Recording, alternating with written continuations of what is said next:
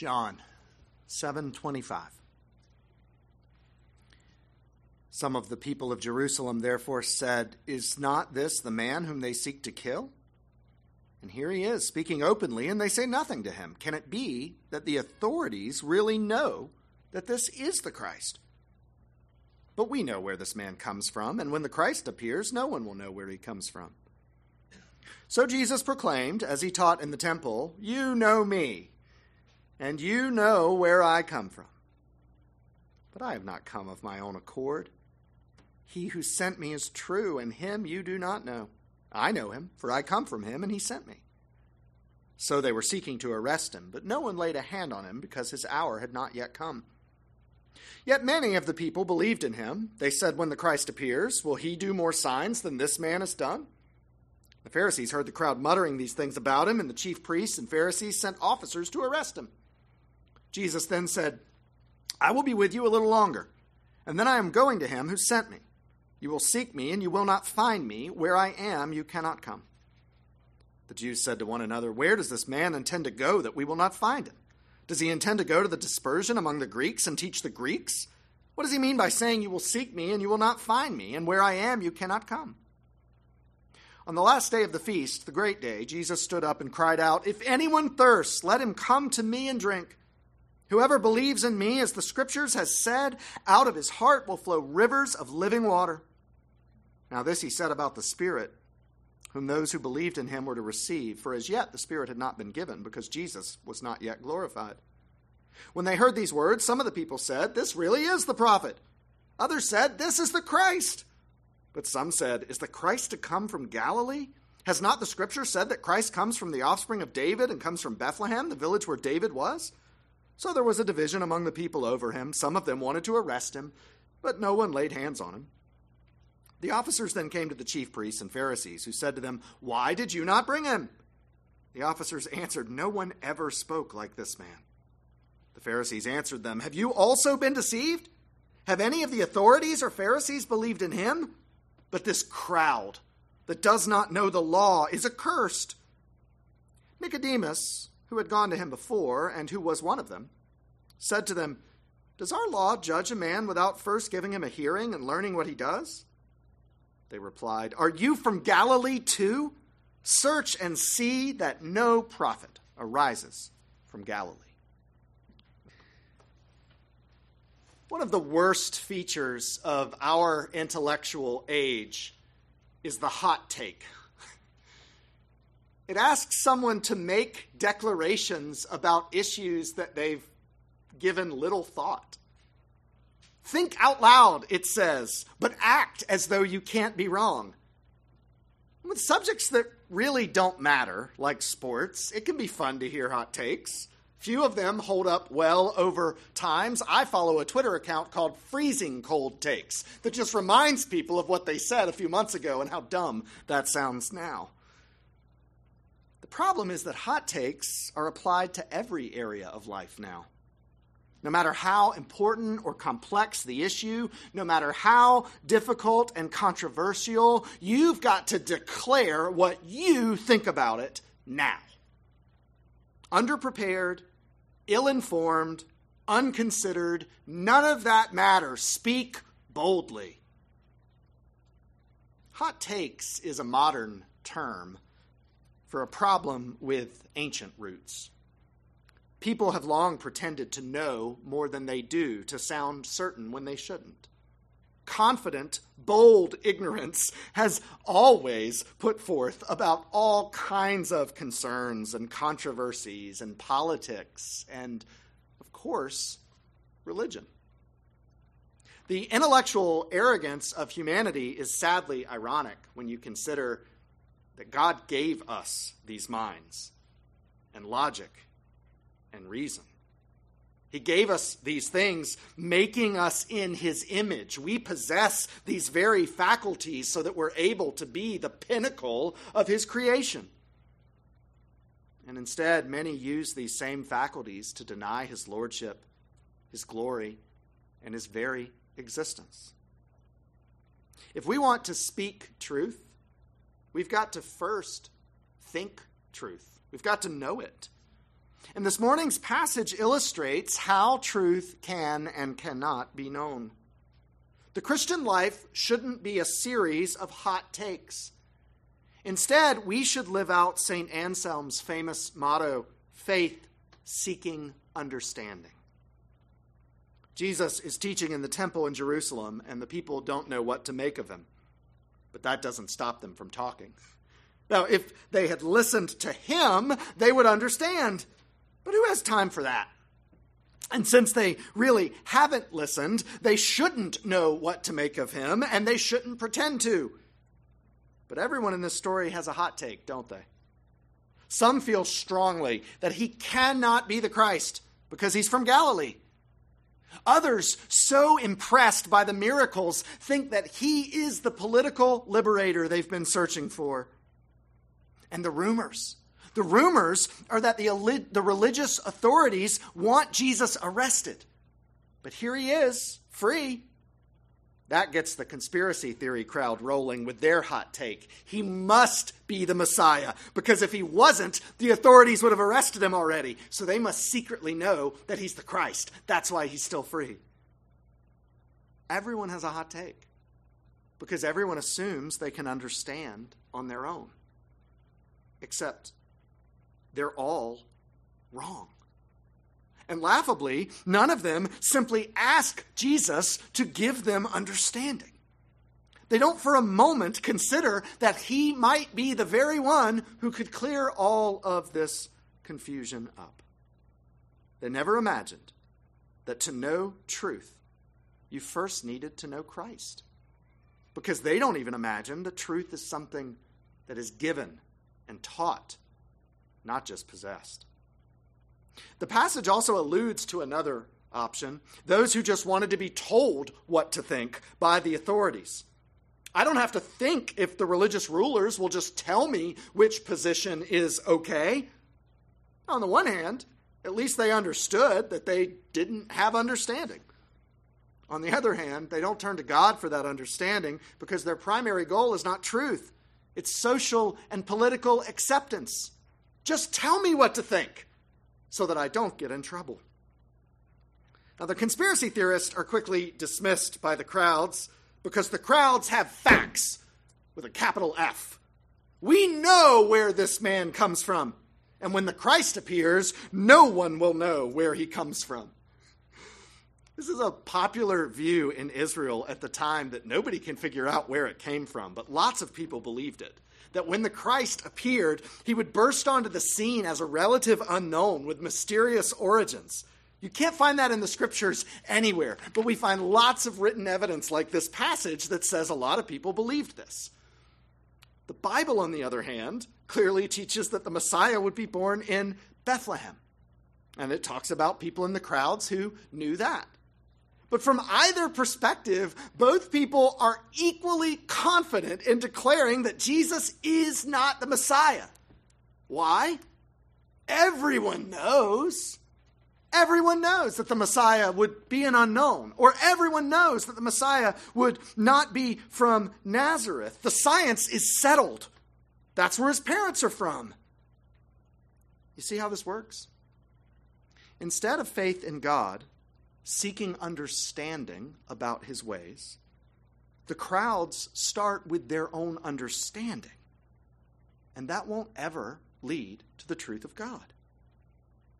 The passages that follow have more irony per square inch than any other section in John's gospel, both intentionally and unintentionally by the speaker. It starts with Jesus in verse 28. You know me, and you know where I come from. That is profoundly ironic, and Jesus intends it that way. That's right, he says. I can't be the Christ because you know me. You know where I come from. You just, one little thing, you don't know the one who sent me, which, by the way, is God the Father. They are confident. Their hot take is that Jesus is a self-appointed prophet. They know him and where he comes from. They never for a moment seek to understand that he was sent by the Father. If we claim to have spiritual understanding apart from God, we will never actually know the truth. We have to seek understanding, and we have to seek it from God. Everything else is foolish, and when we say it out loud, will in hindsight have been foolishly ironic. Hot takes. Maybe we should start a Twitter account for our bold proclamations. They say, "We know who you are," proclaimed boldly by people who haven't the foggiest idea who Jesus really is. Now, in light of Jesus' accusation that these people don't even know who God the Father is, much less him, verse 30 is to be expected. Arrest him! This guy is a problem. That tells us that not everyone felt that way. That there were some convinced by his miracles that he had to be the Christ. But look at that carefully in verse 31. They're not seeking understanding of who Jesus is through his words or through his truth, but through their own assessment of his miraculous power. That's their hot take. It feels closer to the truth, but it's still miles away. Well, who could do better miracles than this guy? The others, everyone else, just wants him arrested, the way the religious rulers do. And they're waiting to hear from the authorities regarding the official position on Jesus. But the religious rulers, of course, are waiting on the crowds to turn on Jesus so that they won't get in trouble when they issue a warrant for his arrest. It's truly the blind leading the blind. But don't overlook that little phrase in verse 30.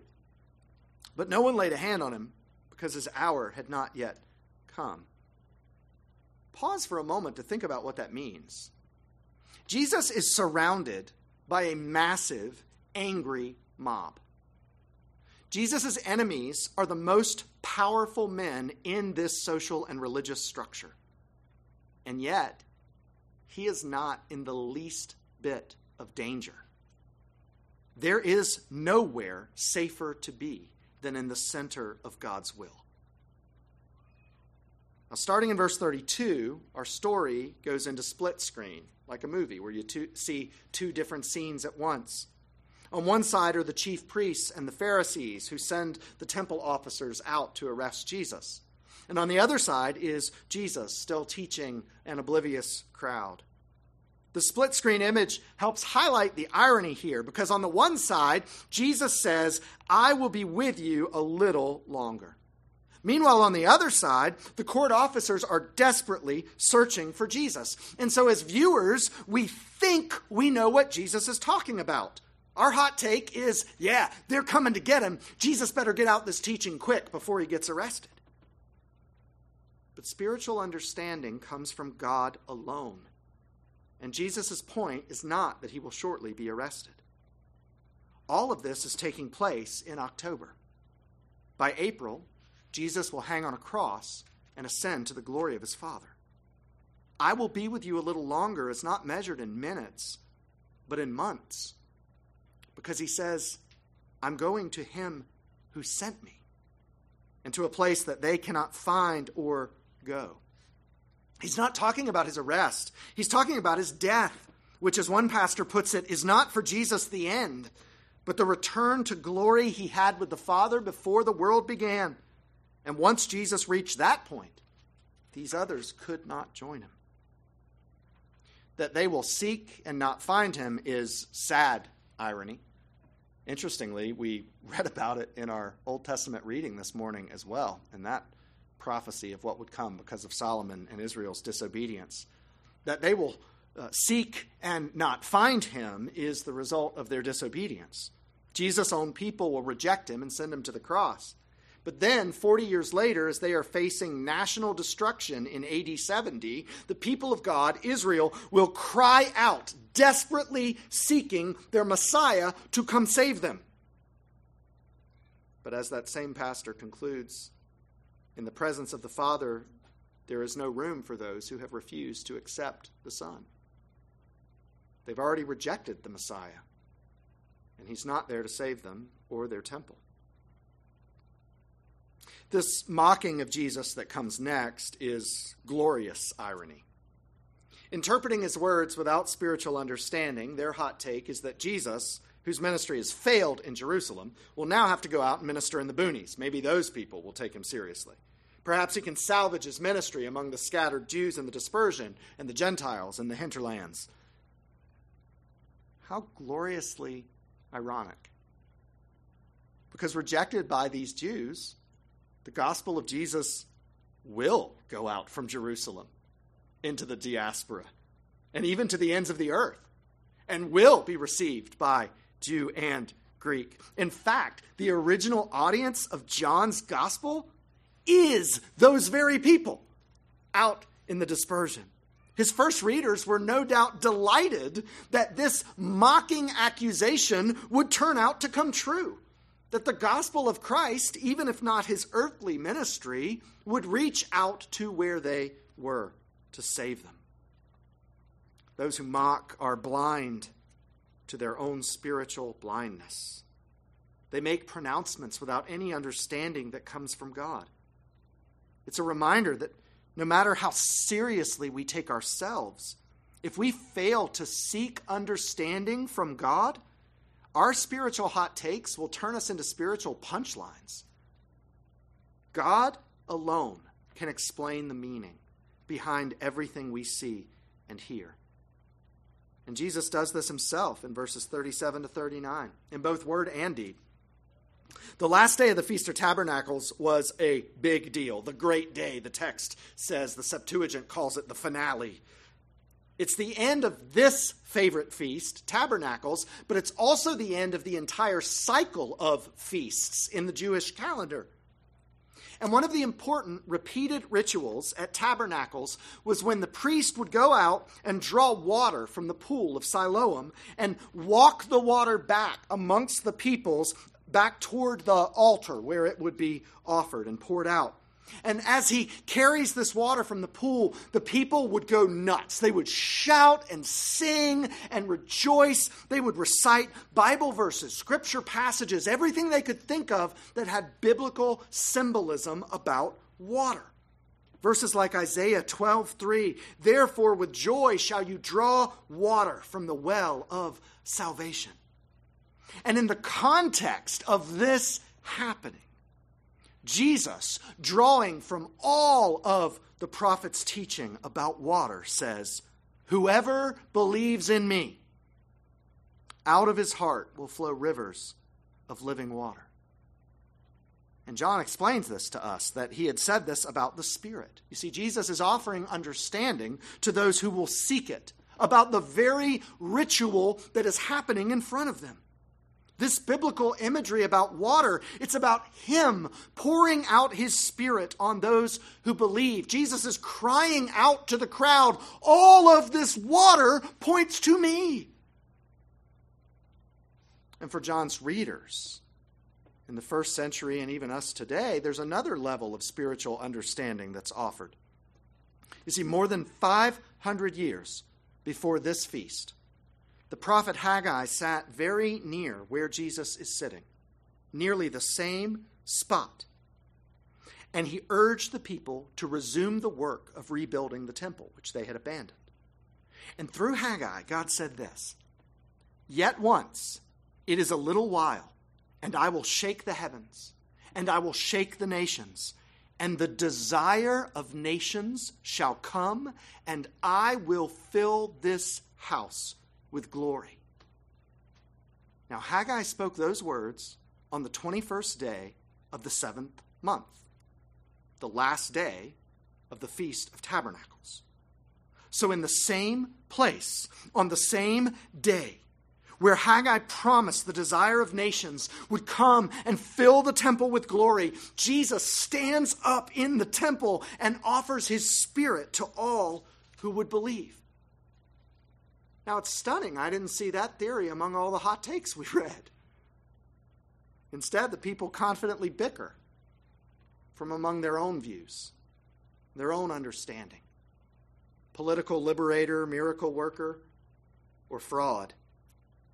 Imagine what could have happened if they had asked Jesus for understanding rather than relying on their own.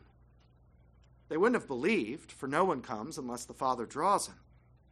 But they would have been a little less ignorant. Now, change our focus on the split screen. Return back to the religious rulers. The temple officers return empty-handed.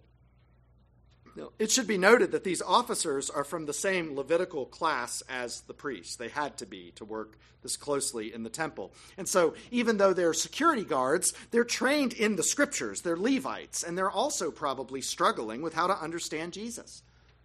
And when they're questioned as to why they failed to arrest him, they speak the truth. No one ever spoke like this man. He doesn't speak as a student or as a teacher. He speaks as the one who authored all truth. He speaks full of truth and grace. He speaks as one who can give understanding. Why didn't they arrest him? They're not sure they could or should. And the religious rulers go nuts. Their intellectual arrogance has blinded them to the truth about Jesus. And so now they go on the attack against anyone they perceive as being sympathetic. Jesus is a deceiver, and these foolish officers have embarrassed themselves by being taken in by his scheme. The officers are not theological fools. They speak more truth than they know. But the religious rulers treat them that way. And then that contempt goes out even more broadly. All the people who believe in Jesus are fools. None of us believe. None of the rulers believe. Doesn't that tell you something? They say this crowd that does not know the law is accursed. Now, the point is broadly correct. If you don't know the law, you can't keep the law, and so you're under the law's judgment. But here it's not the people. It's the religious rulers who are so clearly lawbreakers with regards to Jesus. And Nicodemus, ever so carefully, points this out. Kids, this is worth taking note of, because what Nicodemus does is both brave and smart. He has sympathy for Jesus and some hope that Jesus' words are true, though he's not a follower of Christ yet. But here, among his peers, he is vastly outnumbered by angry men who think way too highly of themselves. He wants to defend Jesus. He feels that urge, but he has to do it in a way that can work.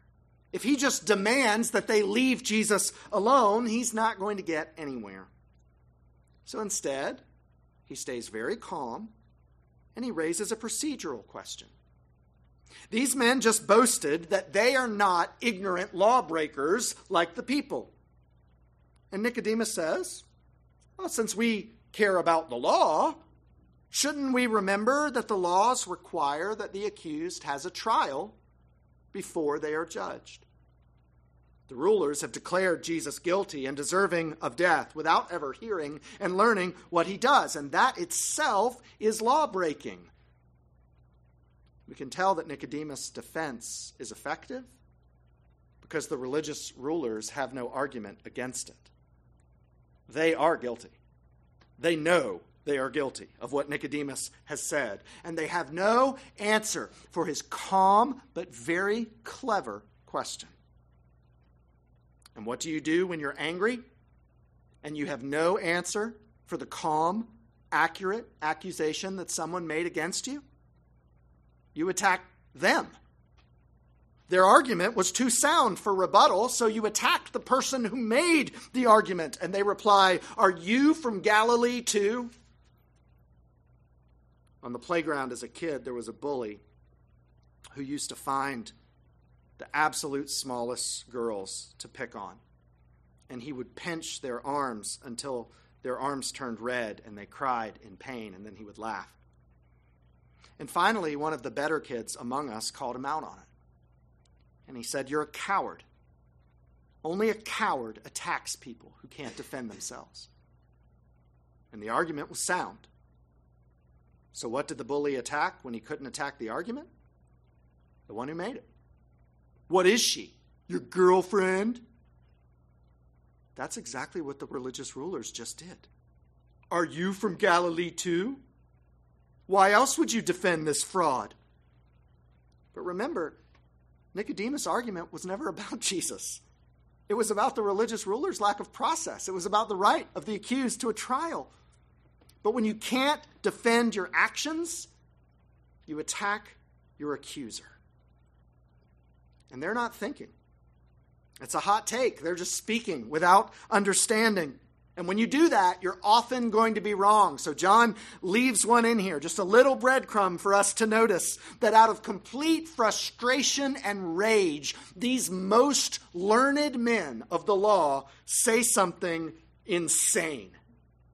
They're so enraged. They're so frustrated with the crowds and with Nicodemus. They say, "No prophets come from Galilee." Boom! Mic drop. We win. But there's a problem. And if they were thinking clearly, they wouldn't have said that. They wouldn't have told Nicodemus to search the scriptures to see what he finds.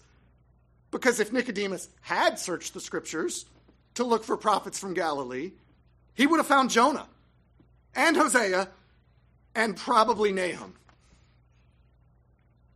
This is not about the truth. It's not about faith seeking understanding. It's about their feeling that things are spiraling out of their control. It's about the certainty of their authority slipping away under the ministry of Jesus. And what they do in response is not to seek wisdom from God. It's not to seek understanding from Him. It's to put their own understanding in the driver's seat and mash the gas as hard as they can. And brothers and sisters, I will tell you from experience, and you no doubt have your own, this is the fastest imaginable way to error. If you want to get to errors and falsehood and lies as quickly as possible, put your own understanding in the driver's seat and mash the gas as hard as you can. What God says about spiritual understanding is just the opposite. He says it's folly to those who are perishing, but the power of God to those of us who are being saved. God has made foolish the wisdom of this world.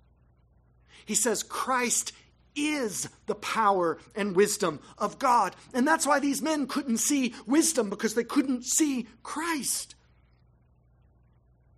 He says that spiritual understanding does not come to the wise, the powerful, or the noble of this world.